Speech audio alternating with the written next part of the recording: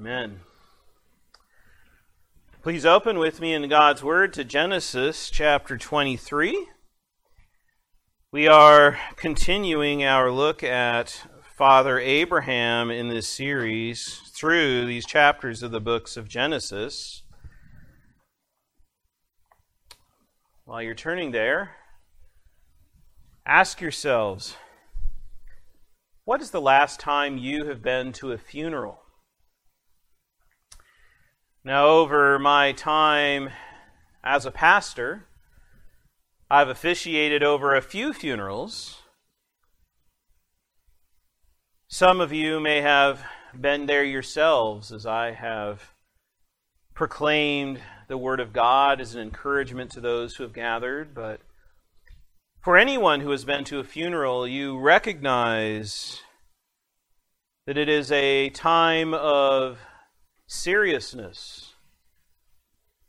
When the people gathered together are somber as we grieve the death of someone we love and remember the time that God had given them in this world.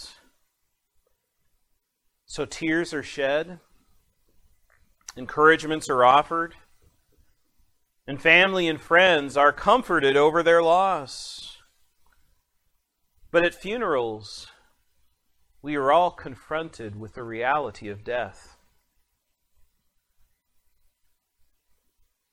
And if the casket may be open before us, we're even able to see and to say goodbye to the one whom we've loved.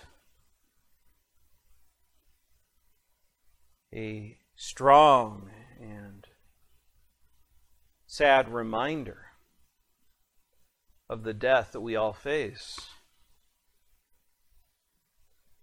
Well, what is your hope as you face death? What is your hope as you face death? Because God wants you to have hope.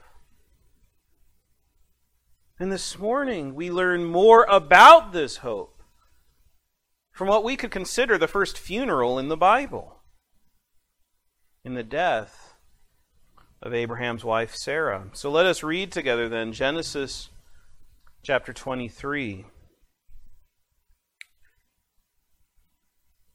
Sarah lived 127 years.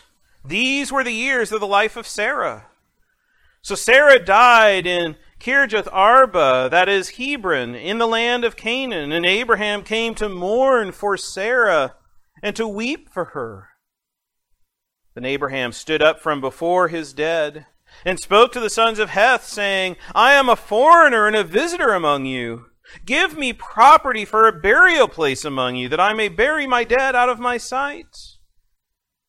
The sons of Heth answered Abraham, saying to him, Hear us, my lord. You are a mighty prince among us. Bury your dead in the choicest of our burial places. None of us will withhold from you his burial place, that you may bury your dead.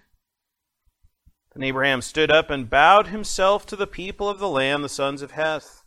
And he spoke with them, saying, If it is your wish that I bury my dead out of my sight, hear me, and meet with Ephron the son of Zohar for me, that he may give me the cave of Machpelah, which he has, which is at the end of his field. Let him give it to me at the full price, as property for a burial place among you. Now Ephron dwelt among the sons of Heth.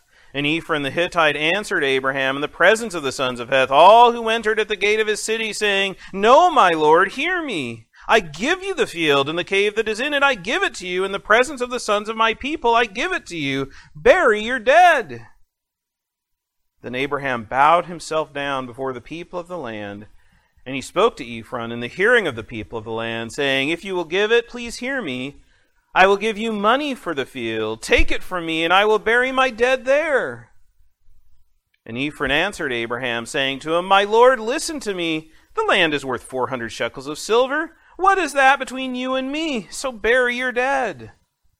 And Abraham listened to Ephron. And Abraham weighed out the silver for Ephron, which he had named in the hearing of the sons of Heth, 400 shekels of silver, currency of the merchants.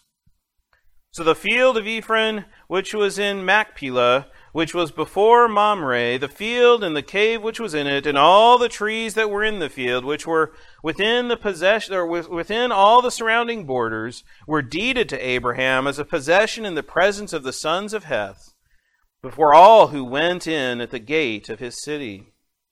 And after this, Abraham buried Sarah his wife in the cave of the field of Machpelah, before Mamre, that is Hebron, in the land of Canaan.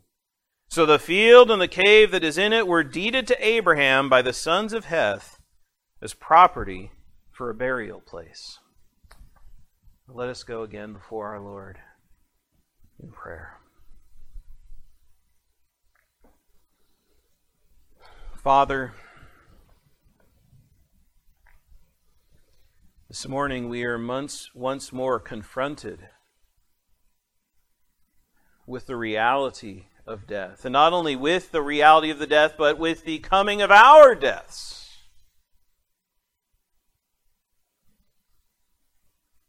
May we then hear from your word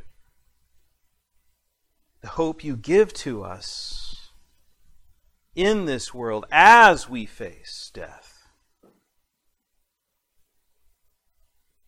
And Father, may this hope then empower us to live our lives each and every day that you give us for your glory, because of the love we have received in Jesus Christ, in the confidence that your Spirit provides.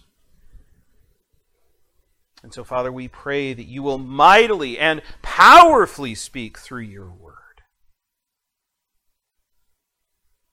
That your preached word this morning, Father, will become your voice to your people for our encouragement and for the salvation of all who are here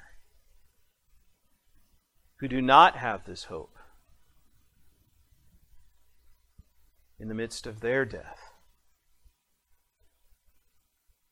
So we pray you'll be with all of us, Father. You'll be work in our minds, in our hearts, in our very souls.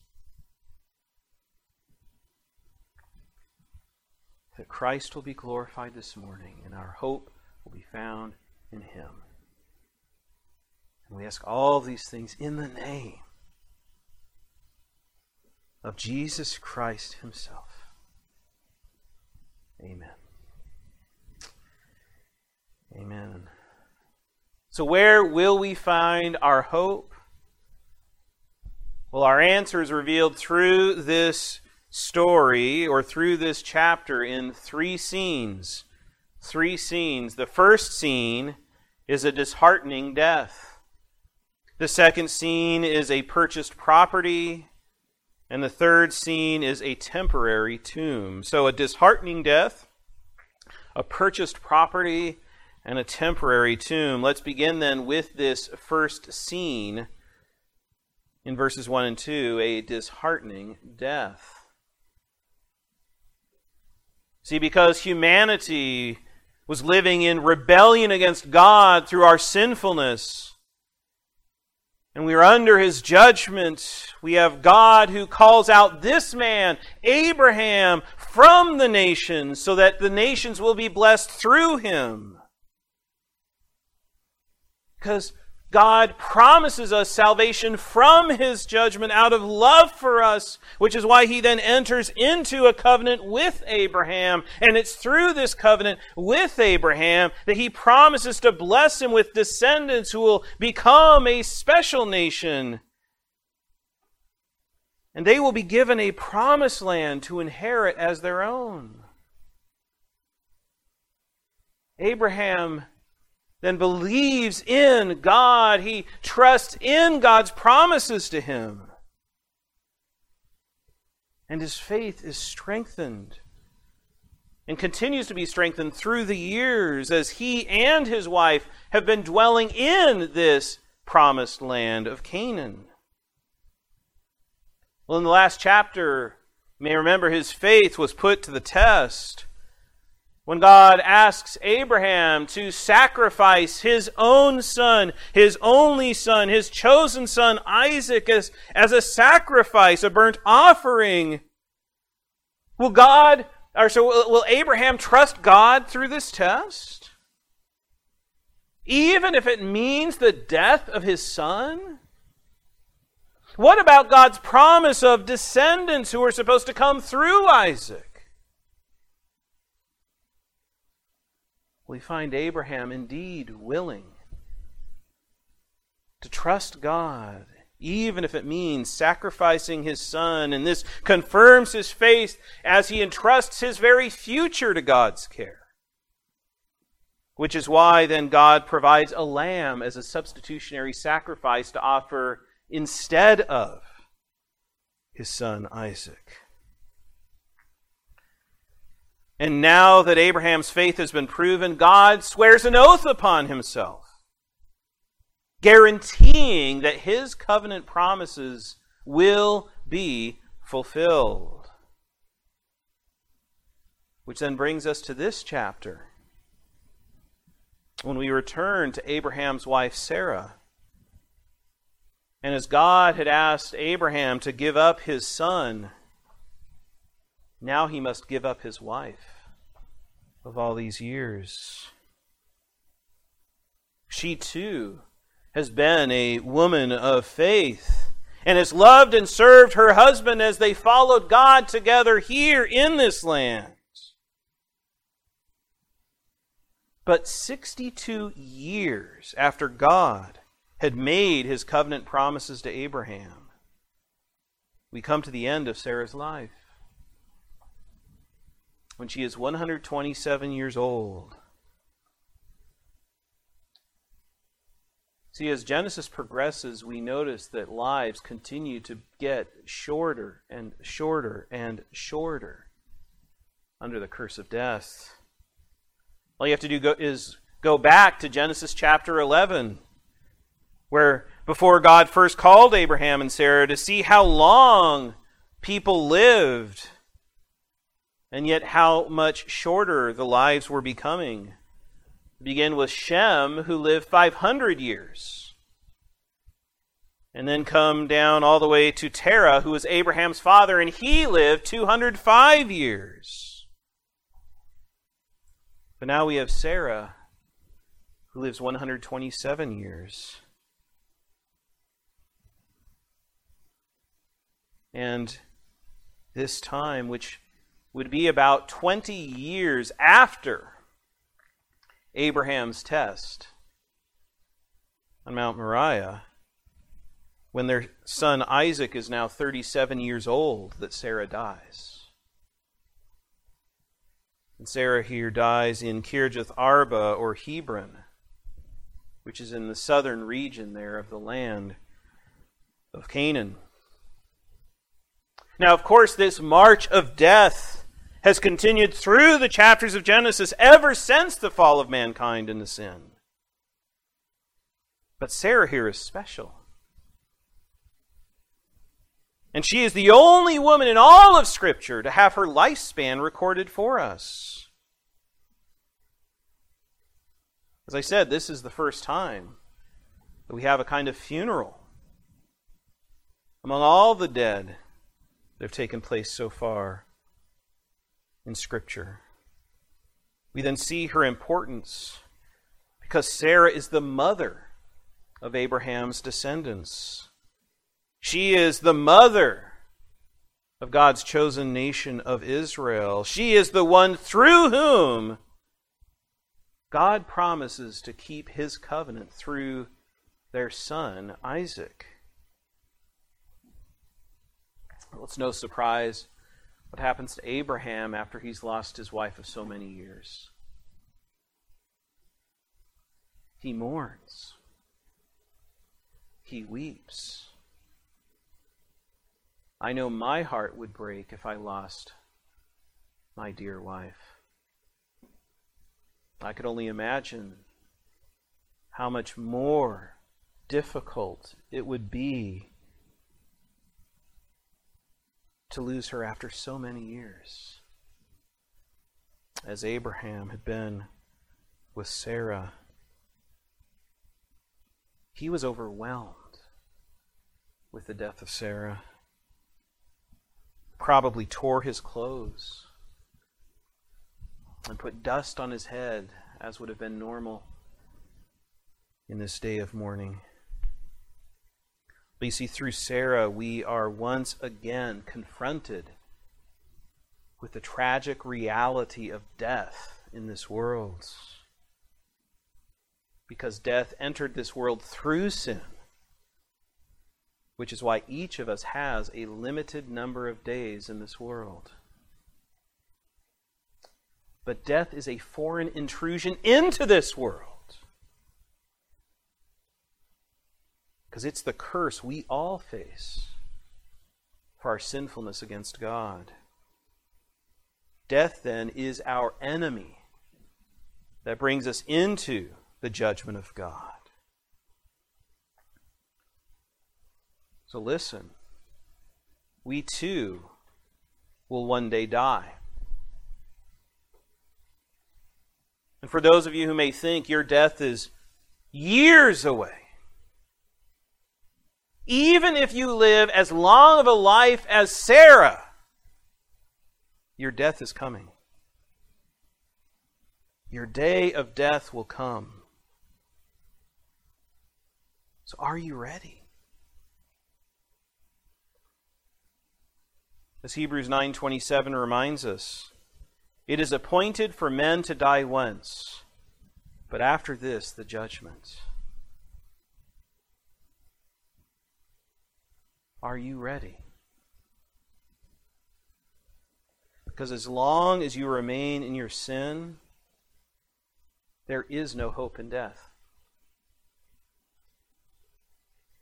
There is no hope in death. But God's judgment of condemnation awaits you for your sin. Abraham and Sarah believed that God would provide them from salvation from God's judgment. And they trusted in God's promises. And listen to me, this is where true hope is found. By believing in God and trusting in His promises of salvation, so that death does not have the last word. Which is why then, brothers and sisters, we move from the first scene of a disheartening death to the second scene of a purchased property here in verses 3 to 16. Now, Abraham has a problem, doesn't he? He has no place to bury his wife.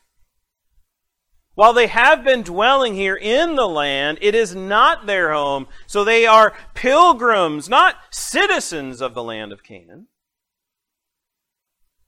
And this could then lead to a crisis of faith for Abraham. While God has promised him this land, after all of these years, he possesses none of this land. And when his wife dies, he doesn't even have a place to bury her. But Abraham's faith in God remains strong. And so he determines he will purchase a place in this land for himself. So Abraham rises and he goes to the gate of the city. This is where the official business of the city would take place, where legal issues were handled. This is where you would find the government leaders, the businessmen, the lawyers gathered together. So Abraham comes and he speaks to the men at the city gate here. And these men are called the sons of Heth. Now this refers back to the table of nations in Genesis 10, where we see where the nations of the world come from. They become known here then in Genesis as the Hittites. But Abraham speaks to them and admits he has no rights there in the land, because he's a foreigner and a visitor among them.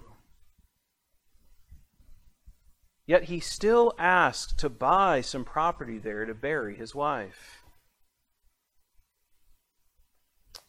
Well, they knew Abraham. and they respected Abraham. So they responded to his request by recognizing how greatly God had blessed him. They call him here a mighty prince. Literally, a prince of God. It's the title as if royalty is there among them. So they offer to do him a favor. They're willing to help Abraham by allowing him to use any one of the choicest and best of their burial places to use in their land. But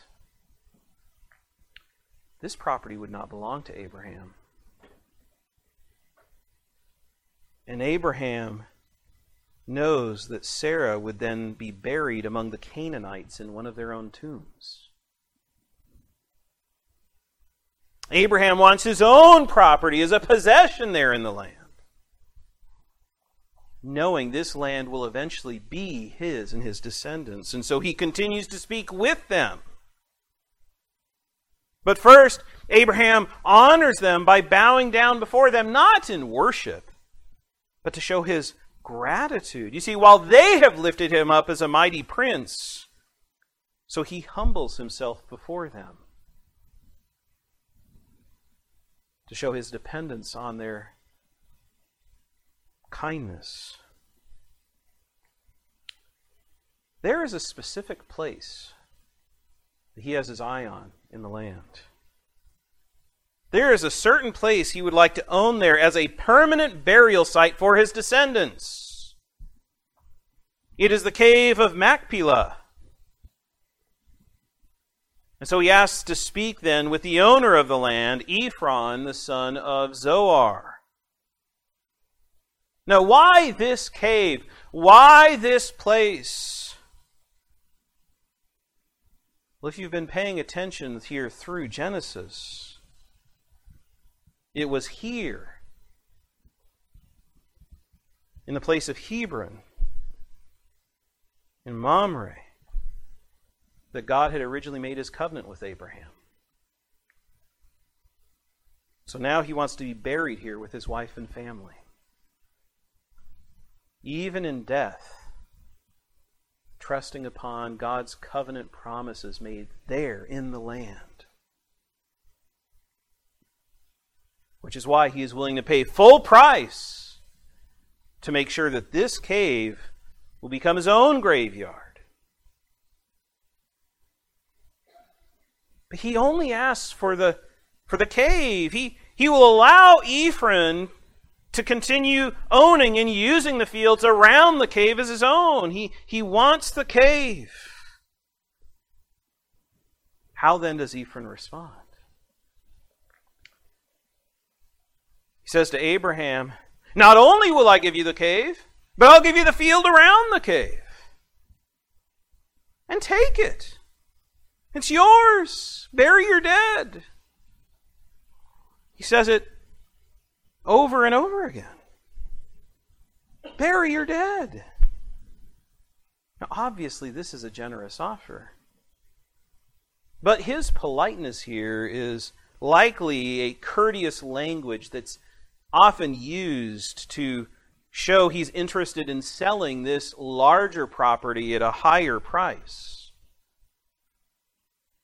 It's how in the Oriental cultures of the day, the ancient world in which they were living, you would often enter into bartering to try to come to an agreement. This kindness, then, is a way through which negotiations would begin. But Abraham is thankful. He can have more than the cave. He can have the field around the cave. He'll gladly pay for both. But he wants to make sure that the land is his. And so he insists in front of all the men who are gathered that he will fully pay for the property to be his own. Well, again, Ephron responds, "It's worth 400 shekels of silver, but Take it. It's unnecessary. You're my friend. Again, this back and forth. This politeness. But really, this seems to be a clever way here to hide Ephron's greed. Because 400 shekels of silver would have been more than 100 pounds of silver. Far greater than a typical price for a small plot of land there. If you want to make a comparison, King David, later in the Old Testament, bought the land to build the temple from Araunah there in Jerusalem for 50 shekels of silver. Which means then that Ephron asked Abraham for 8 times the amount of money that David pays for the land to build the temple on. So Ephron here probably is inflating this cost to enrich himself. But rather than haggle with Ephron and threaten his ownership of the property, Abraham simply weighs out the money in front of the men to complete this legal transaction. You see, God has so richly blessed him, whether it was 40 shekels of silver or 400 shekels of silver. He's gladly willing to pay to own that land as a burial place. So the details of the transaction are then clearly laid out, and it's seen by all to show that this land is rightly his, and no one can question or contest it. Do you see then how after all these years, Abraham now finally owns a small piece of the promised land, which gives him a foothold in the land of Canaan, through which his descendants will come to inherit all the land, according to God's promise. See, as God gave Abraham a son through whom his promise of descendants will be kept, so now God provides Abraham a field through which God's promise of land will be fulfilled. Abraham, while not seeing in his own lifetime these promises of descendants and land fulfilled in their fullness, is yet out of God's grace and mercy given a small taste to prove the greater promises are coming. This will be his homeland even in death. Before we continue, let's stop to ask ourselves, what is your homeland? Where is your home? Because we are constantly tempted to see this world as our home. Yet this world is filled with death, with wickedness, with corruption. Listen, God offers us an infinitely better and greater home. A glorious home in His presence, which was Abraham's hope. Turn with me to Hebrews chapter 11. Hebrews 11, verses 8 to 10. Here we return to this great chapter of Scripture to remind ourselves of Abraham's faith while living there in the promised land. So let's read once again Hebrews 11, verses 8 and 10. By faith, Abraham obeyed when he was called to go out to the place which he would receive as an inheritance. And he went out not knowing where he was going. By faith, he dwelt in the land of promise as in a foreign country, dwelling in tents with Isaac and Jacob, the heirs with him of the same promise. Verse 10, for he waited for the city which has foundations, whose builder and maker is God. Now let's skip down to verse 13 and 14. These all died in faith, not having received the promises, but having seen them afar off, were assured of them, embraced them, and confessed that they were strangers and pilgrims on the earth. For those who say such things declare plainly that they seek a homeland. May we then look forward to this home through our faith in God's promises, living in this world as strangers and pilgrims, as we seek the greater homeland to come. Because, brothers and sisters, it's the homeland God provides for us. It's there that we find our hope.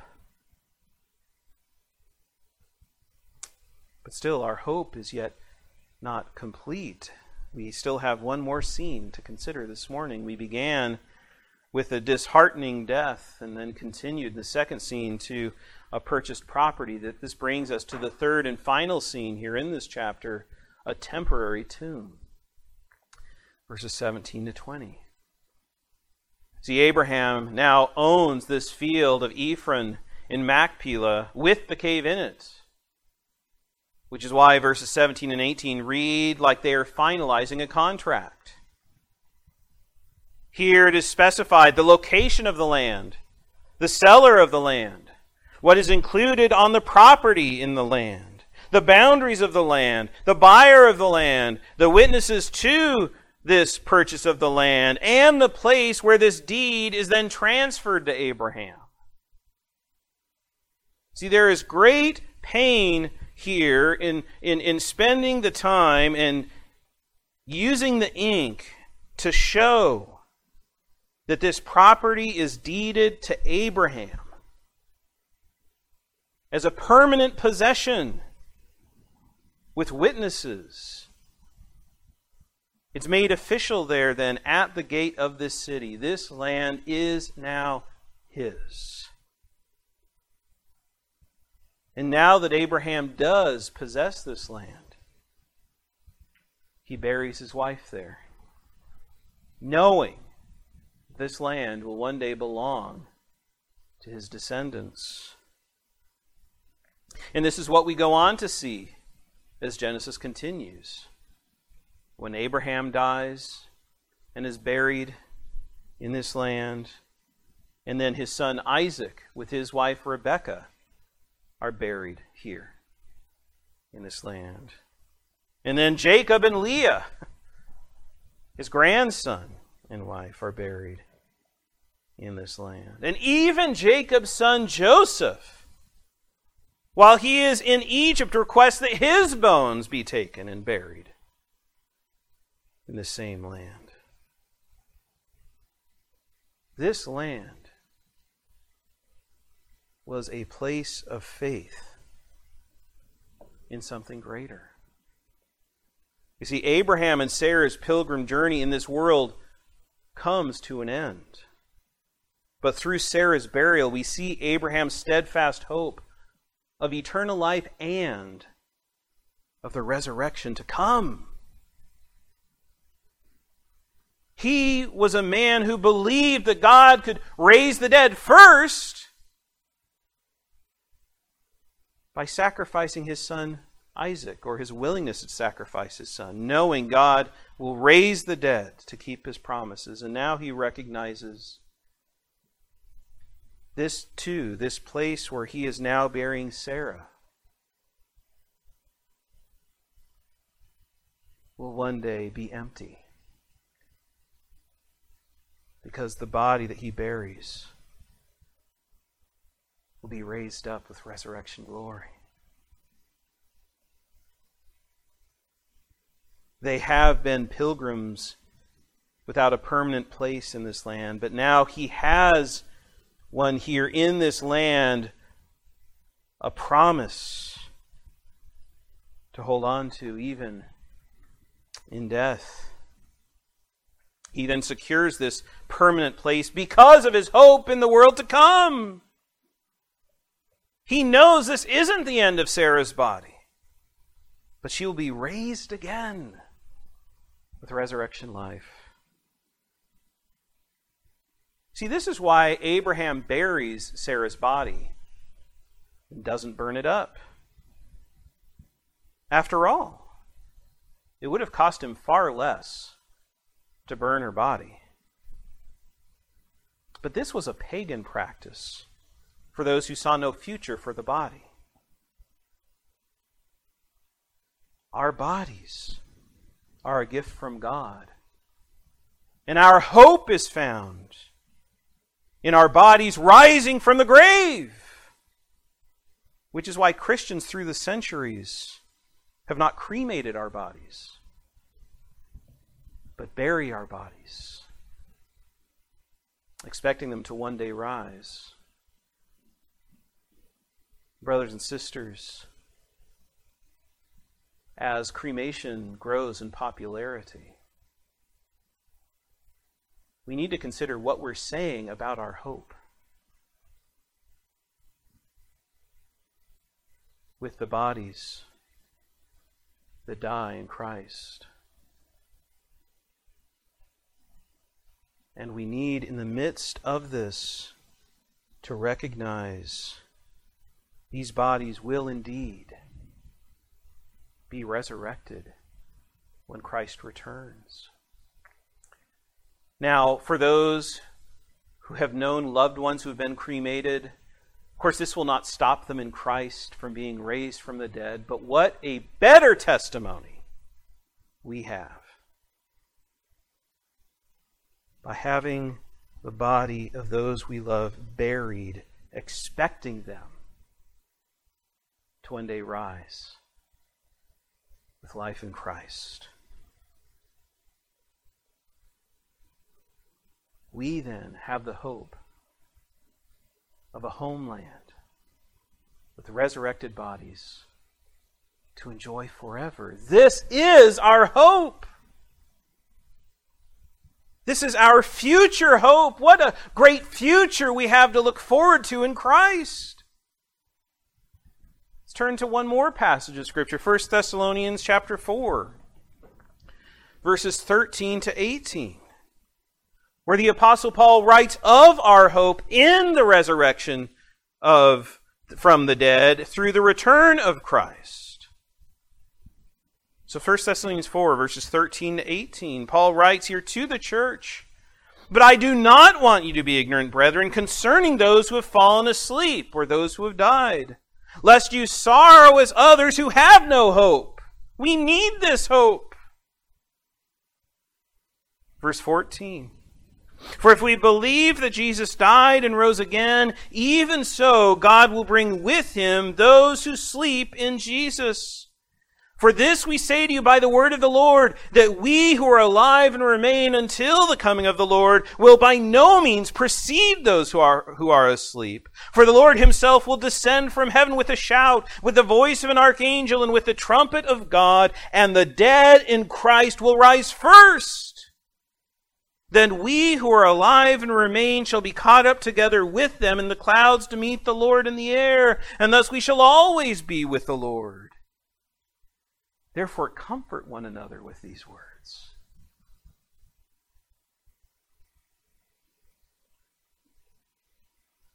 Do you want comfort in your life as you face the tragic reality of death? Do you want hope in the midst of the coming of death? Look to Christ and to what we will receive through Christ when he returns. You know, our children, when they're in Sunday school, are learning the New City Catechism. And in the very first question that they have learned, which comes out of the Heidelberg Catechism as well, listen to the question and answer. May this be true for all of us. The question is, what is our only hope in life and death? How would you answer that question? What is your only hope in life and death? Well, here's the answer. that we are not our own, but belong body and soul, both in life and death, to God and to our Savior Jesus Christ. He is our hope. He is our comfort in life and death, both body and soul. So what is this hope? What is our hope as we face death? Listen, as Abraham was a mighty prince of God who purchased land as a possession for his descendants, so Jesus Christ is the greater Prince of Peace, who purchases our heavenly home to enjoy in His presence. But this promised land costs far more than 400 shekels of silver. It costs the blood of Christ as He hung on the cross under the very judgment of God we deserve to pay for our sins in our place. It is through Christ, who endured the very wrath of God for us, that we are saved from His judgment, and that we have the hope of a heavenly homeland to enjoy in resurrection glory forever.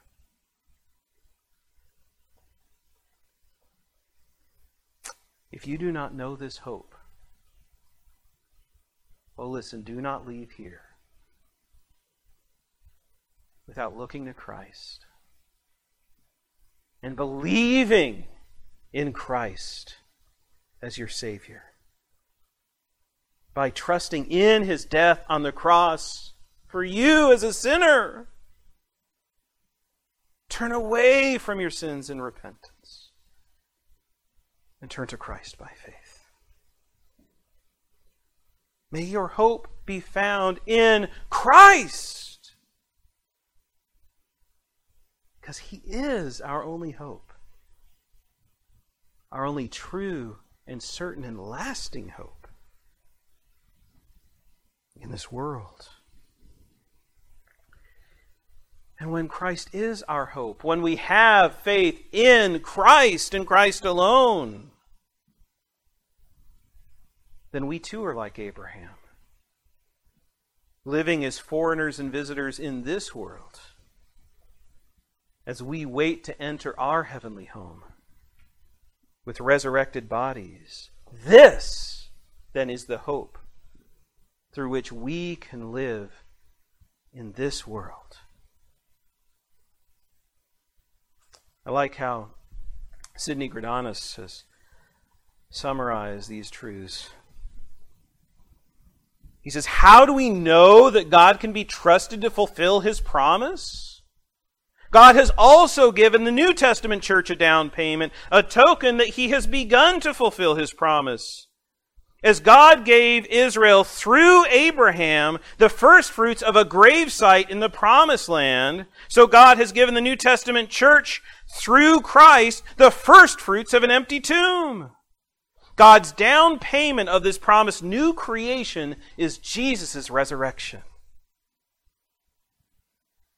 So just as sure as Abraham owned land as a testimony that his descendants would then inherit the Promised Land through Sarah's tomb, so we too look to a tomb. But it's an empty tomb, knowing for certain that the fullness of God's promises are coming when Jesus returns and heaven and earth unite into one. And brothers and sisters, how we need this hope today. Because in 2020, It seems like our hope is far too often focused on this world. Whether our hope is found in finding a vaccination to end this pandemic, whether our hope is found in looking to the government to solve the injustices and social problems of the world, whether our hope is found in voting for the right man to win the White House. Now listen, these things have their place, and we can pray for God to bless them. But America is not the promised land. And our hope is not found through our efforts to make this world a better place. Because nothing we do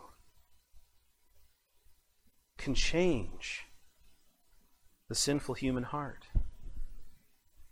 And nothing we can do will stop the coming of death. These then become false hopes, which will only lead to frustration and misery, because we cannot bring about the change that we also yearn for. But the good news is, Christ can and He will. So our hope is found in Him and in the future He will bring. Not in this world, which is destined for a day of judgment. See, while we will follow the cultural customs of our society and seek to do good while we are here,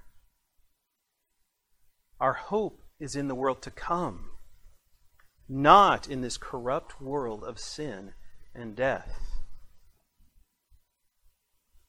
That's why we join together then with the Apostle Peter in 2 Peter 3, verse 13.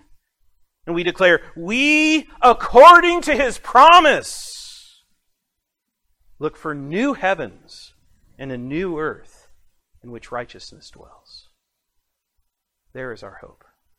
That we, according to His promise, look for new heavens and a new earth in which righteousness dwells. There is our hope. There is our future in Christ. May we then live looking forward to that day, to our coming eternity of our homeland in God's presence with resurrection glory. Well, let's turn to one last passage of Scripture. I know many of us know it well, but turning at the end of the Bible in Revelation chapter 21, it's always good to be reminded and refreshed by these words. Revelation chapter 21. May this be the future of everyone here this morning. Revelation 21, verses 1 and 5. Now I saw a new heaven and a new earth, for the first heaven and the first earth had passed away.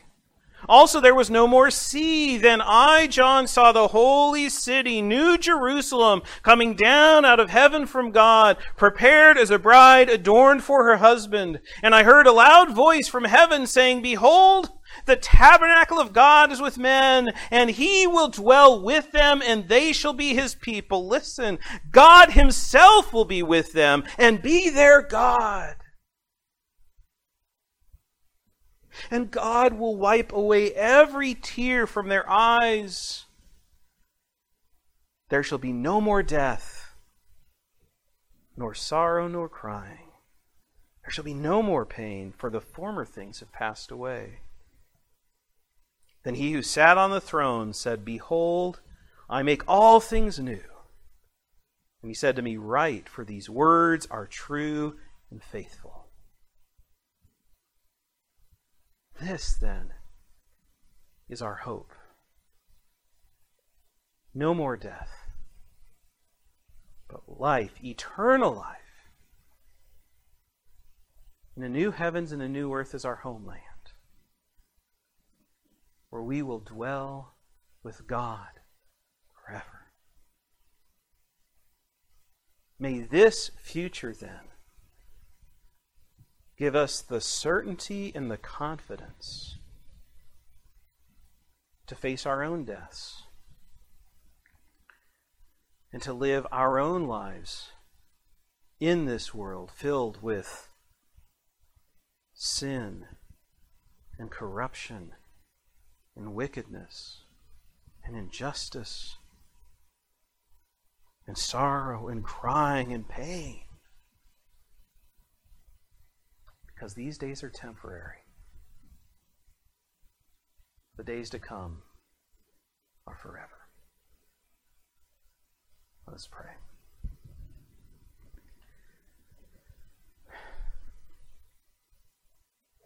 Oh, Father, what a glorious future we have to look forward to in Christ.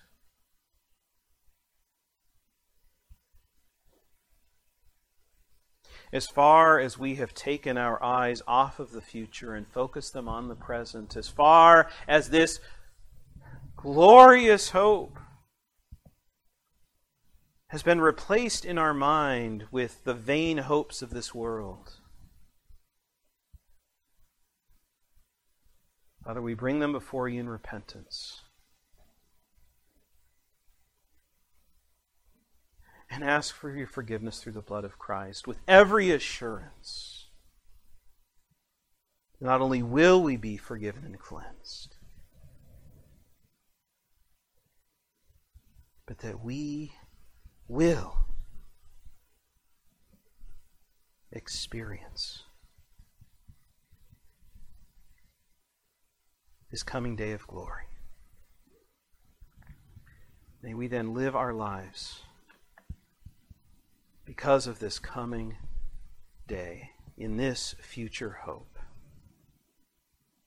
So, Father, we ask all these things in the name of our faithful Savior, Jesus Christ. Amen.